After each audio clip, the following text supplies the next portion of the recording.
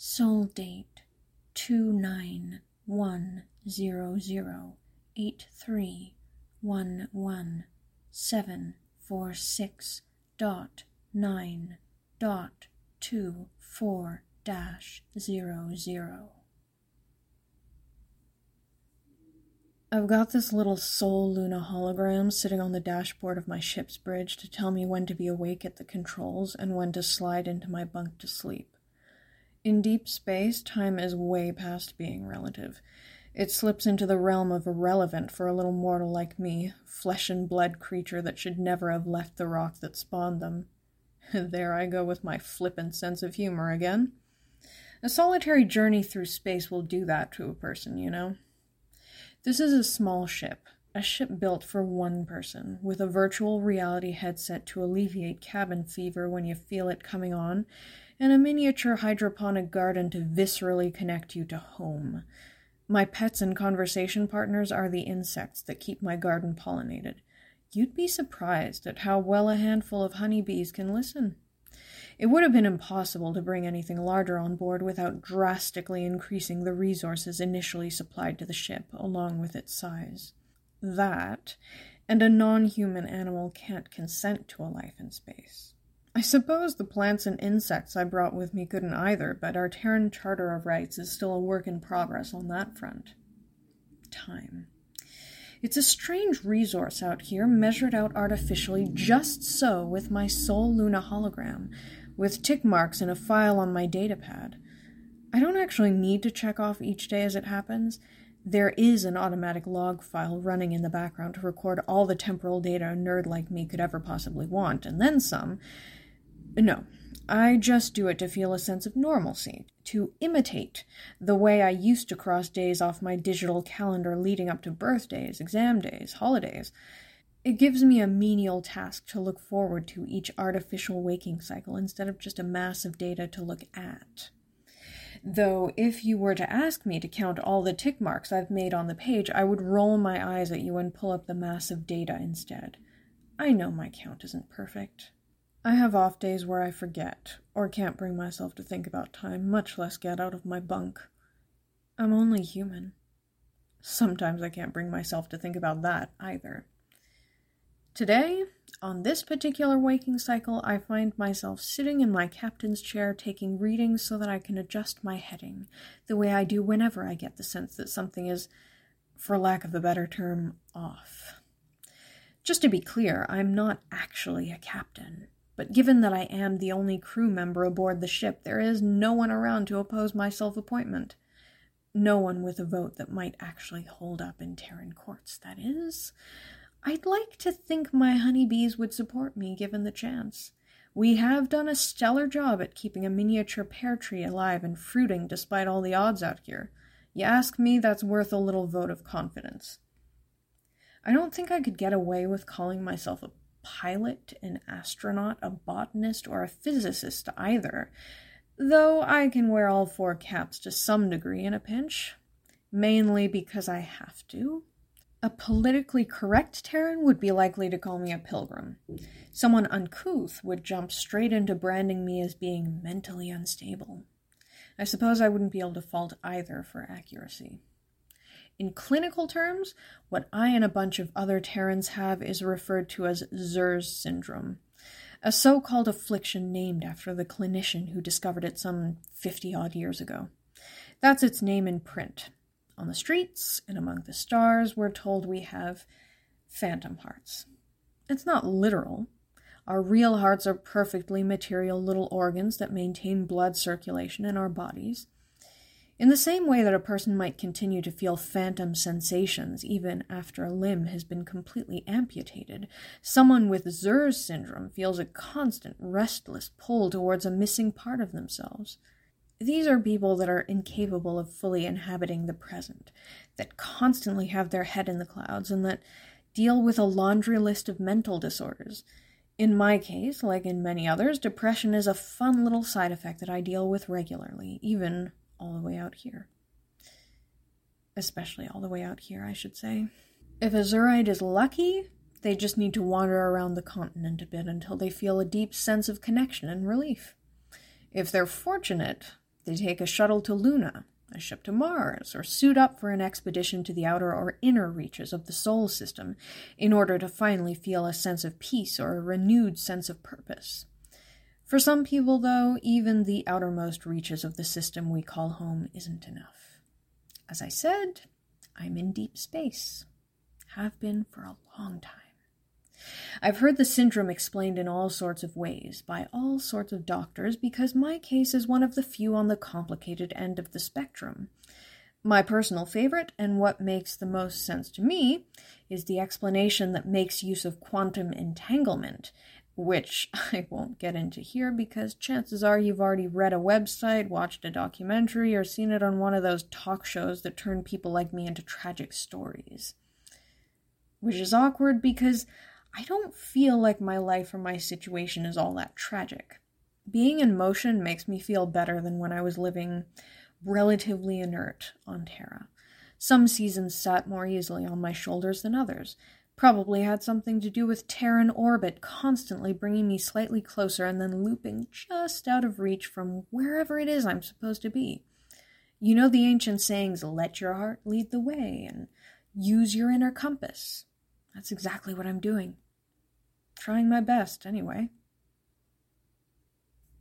Well, I'd better go pick some pea shoots from the garden for my dinner. The captain, out. Ship's log. End recording. Thank you for joining me on another episode of the Side B Anthology. That was an original piece that I just read called Phantom Hearts, which I originally wrote and submitted to the Vocal website as part of one of their challenges. However, the kind of precursor to this little story of sorts, I actually wrote back in the summer of 2019 while I was visiting Japan. So during the months leading up to that trip, my life had gone through 3 very big changes. The first one was that I made the difficult but right choice to leave a long-term relationship. And in so doing, I also had to move.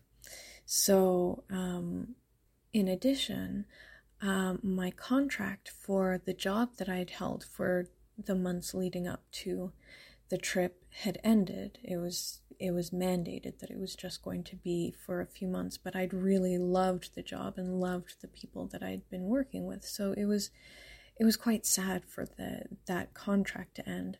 Finally, on the trip itself, it was a solo trip. So there was a lot of time for me to just kind of sit with my thoughts and consider my situation. So all of those things combined to, like, all of the change and the uncertainty was certainly freeing in a sense and kind of exciting to just have my life be open to a lot of new possibilities, but at the same time that instability was very anxiety inducing and it certainly triggered depression. So sitting with all of those major changes, that feeling of kind of exploring where my life was going to lead, but also feeling unstable, like I hadn't quite found what I should be doing or where I should settle.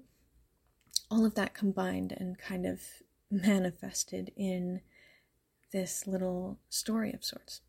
So to reassure myself, in a sense, I kind of imagined this future Earth where people had realized that there was a physiological component to this sense of not being in the right place or being around the right people for you. And and so I imagined that I was now on this kind of personal journey to find where that place for me was. Spoiler alert, I'm still on that journey. I think we all are. But that's sort of where that came from. This idea also hugely ties into the concept of chosen family that is so prevalent in the queer community, of just realizing that the situation that you were born into, the place that you were born into, the people that you have been surrounded by might not be the people that can help you bring out your best self. And so you are kind of pulled towards or attracted towards the place that is actually right for you. So this is really like a personal journal entry for the ship's captain, so-called captain, and so there really isn't any. There's no real personal, no description of their physical appearance or explanation for how they identify, because they're not really writing for an audience, they're just writing for themselves. So I did that on purpose, because I'd like anyone listening to it or reading it to be able to kind of slip into the captain's shoes and imagine themselves on their journey to find the place that feels right to them in the universe, in this case. So if you want to imagine that that the captain is off to go live on an alien world with aliens, then that is probably very accurate. I do love aliens. So, listener, have you found your place in the universe yet? Or are you still looking? Are you still traveling in your ship? I think we'll end the episode on that little bit of self-reflection. So, if you're listening to this in the morning, then good morning. I hope you have a great day and you accomplish whatever it is you're trying to do today. Ganbatte ne. Though, if it's a day off, I hope you are actually relaxing and enjoying reading a book or playing video games or listening to music, whatever it is that that kind of brings you pleasure on your days off. I hope you get to do that. And don't forget to drink water and eat something delicious. And if you're listening to this at night, then good night. Get some rest. And I hope you have some very strange and fantastic dreams. And I'll see you next time. Bye.